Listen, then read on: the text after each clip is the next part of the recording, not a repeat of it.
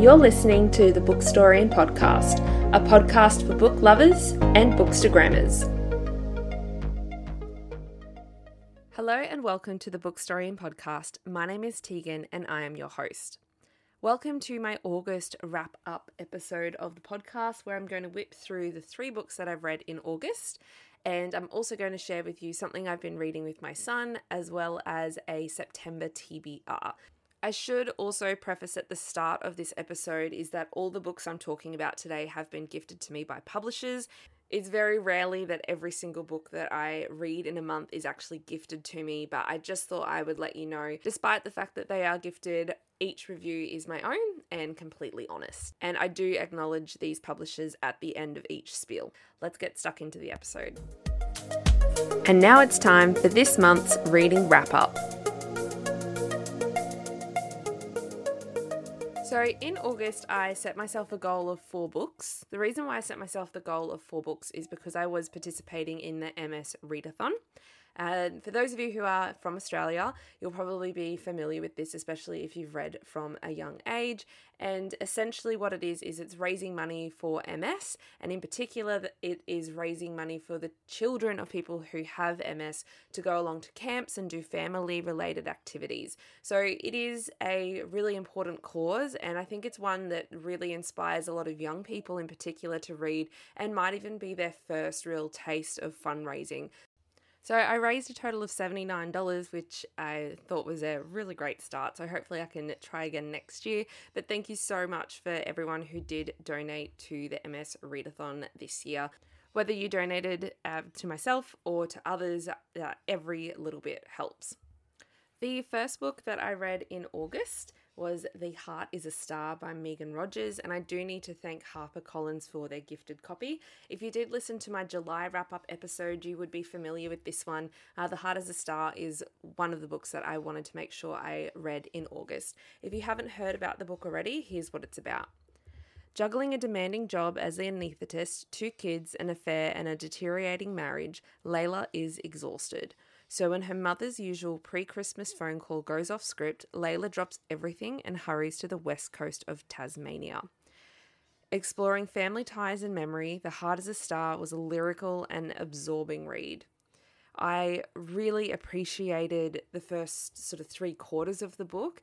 There was a sense of mystery being built. I loved the setting of the west coast of Tasmania. It is somewhere that I have visited, so it was very easy for me to picture this place. Also, if you've watched Bay of Fires on ABC iView, you might also be a little bit familiar with the setting because some of the locations are actually set in Strawn.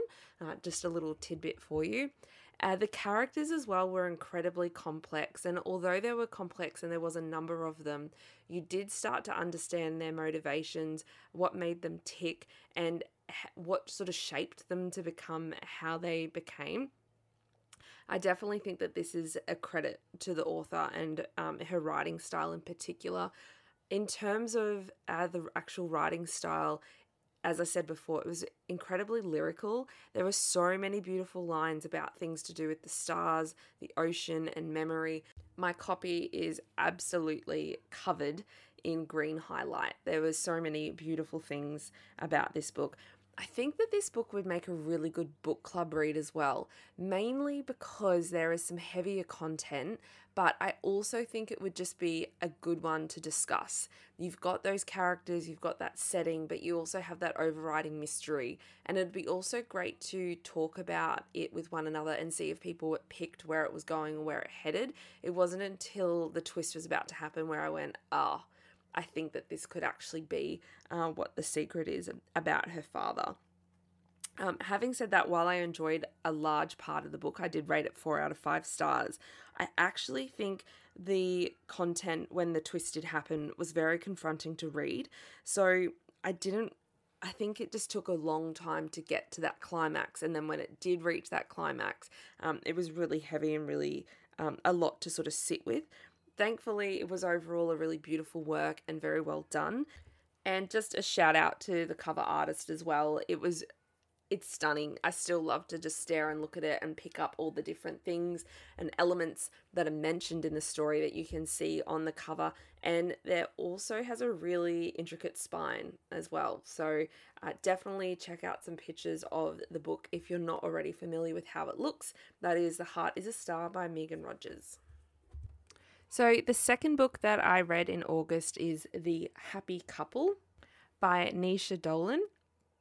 I actually picked this book up in June to start with, and just something about it didn't resonate with me. And after reading The Heart as a Star, I think I wanted a different change of pace. So I didn't need something super lyrical or super like sort of historical fiction or something that sort of swept me away. I kind of wanted something a little bit quirky and different, and The Happy Couple definitely sort of scratched that itch, if that makes sense. I also think books about weddings are just really interesting.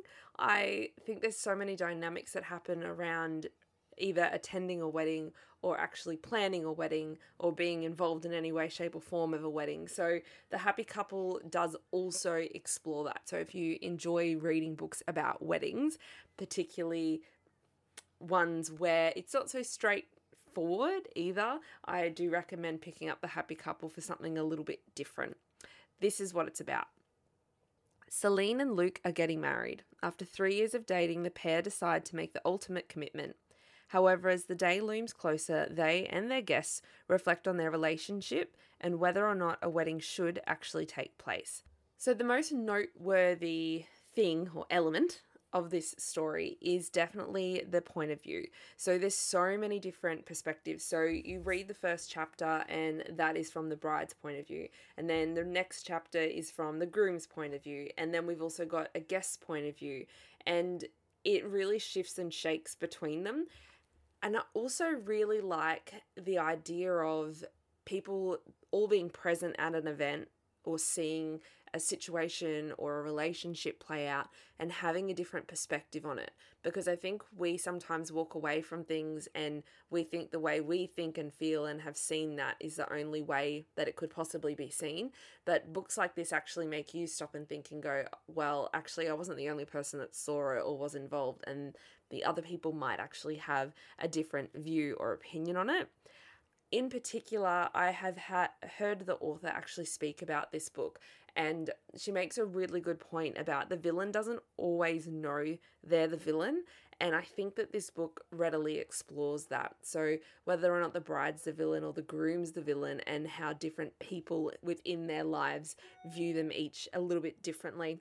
And I think that thread of the wedding and their relationship is really what makes you keep reading. Will they, won't they, is what inspires you on to keep reading it.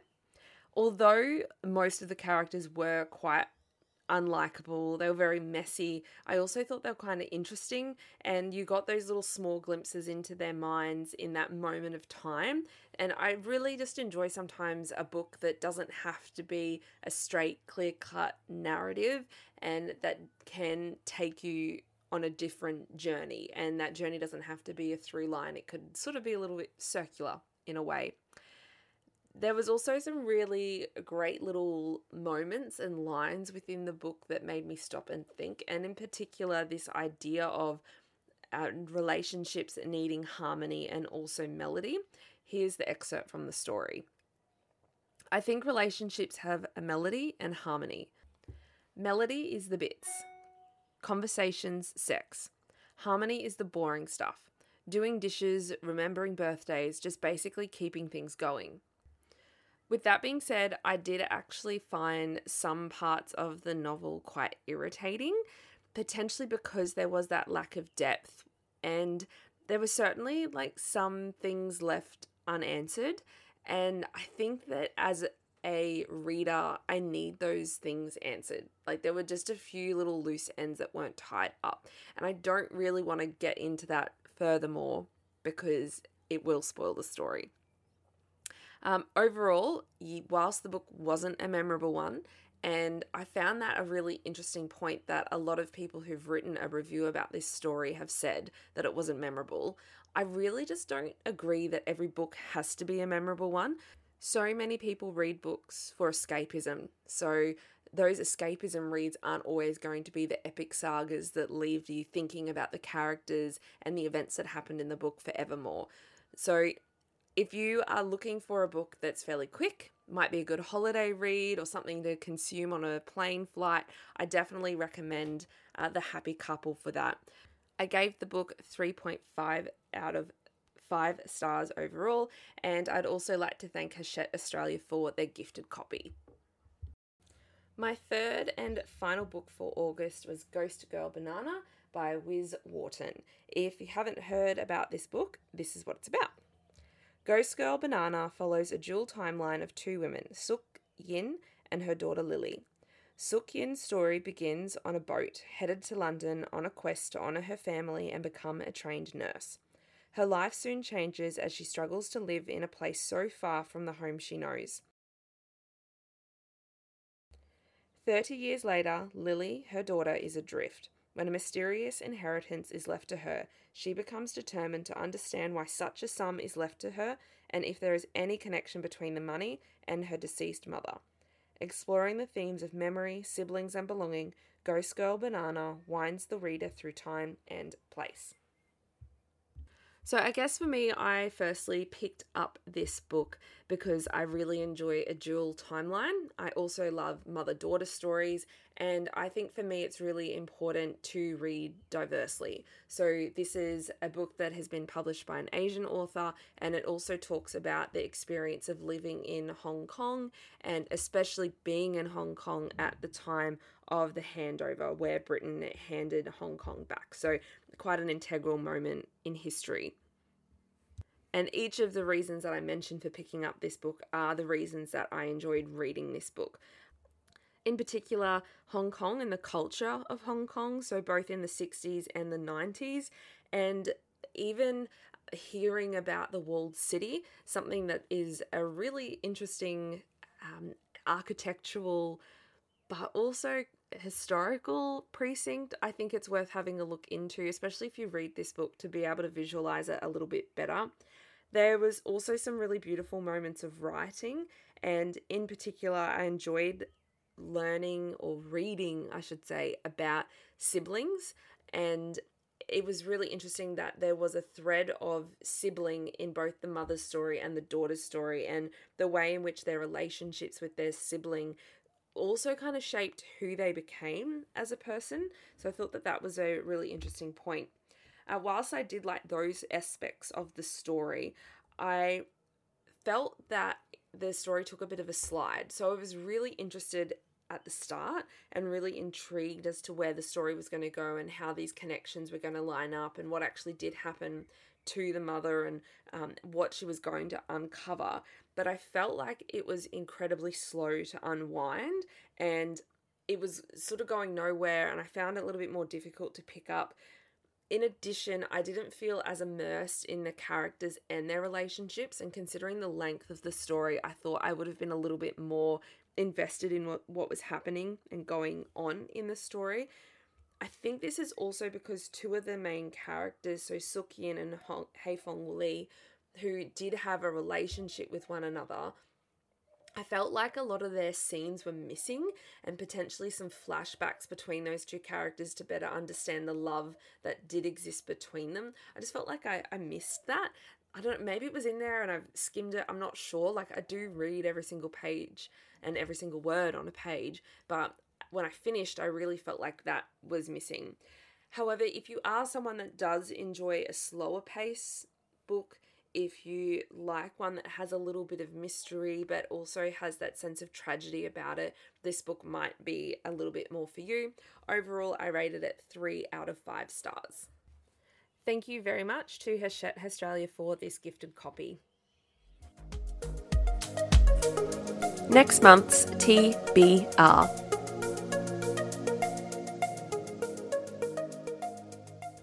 So each month I want to share with you something that I'm hoping to read in the next month, which is usually the month that you're listening to the podcast already. And this month it is The Only Girl in Town by Ali Condi. Here's the blurb. For July Fielding, nothing has been the same since that summer before senior year. Once she had Alex, her loyal best friend, the one who always had her back. She had Sydney, who pushed her during every cross-country run, and who sometimes seemed to know July better than she knew herself. And she had Sam, who told her she was everything. Now July is alone. Every single person in her town of Lithia has disappeared. No family, no Alex or Sydney, no Sam. July's only chance at unravelling the mystery of their disappearance is a series of objects, each a reminder of the people she loved most, and a mysterious message: get them back. This is a YA novel, so something a little bit different for me. I don't tend to consume a lot of YA. However, when I did see it come up on Hachette's publicity magazine, I was really intrigued and thought I would give it a go. So I have actually just started it. I'm really enjoying it so far. Nice, short, sharp chapters and definitely a sense of mystery. As always with books like this, I get interested to see whether or not there will be other characters, knowing that it can be really difficult to read a book where there's no other characters in the book. So I'm thinking there's going to be quite a few flashbacks as well to sort of make it not feel so lonely. So that one is The Only Girl in Town by Ali Condé, and thank you very much to Hachette for sending me a copy of this book. Baby Bookstorians Books.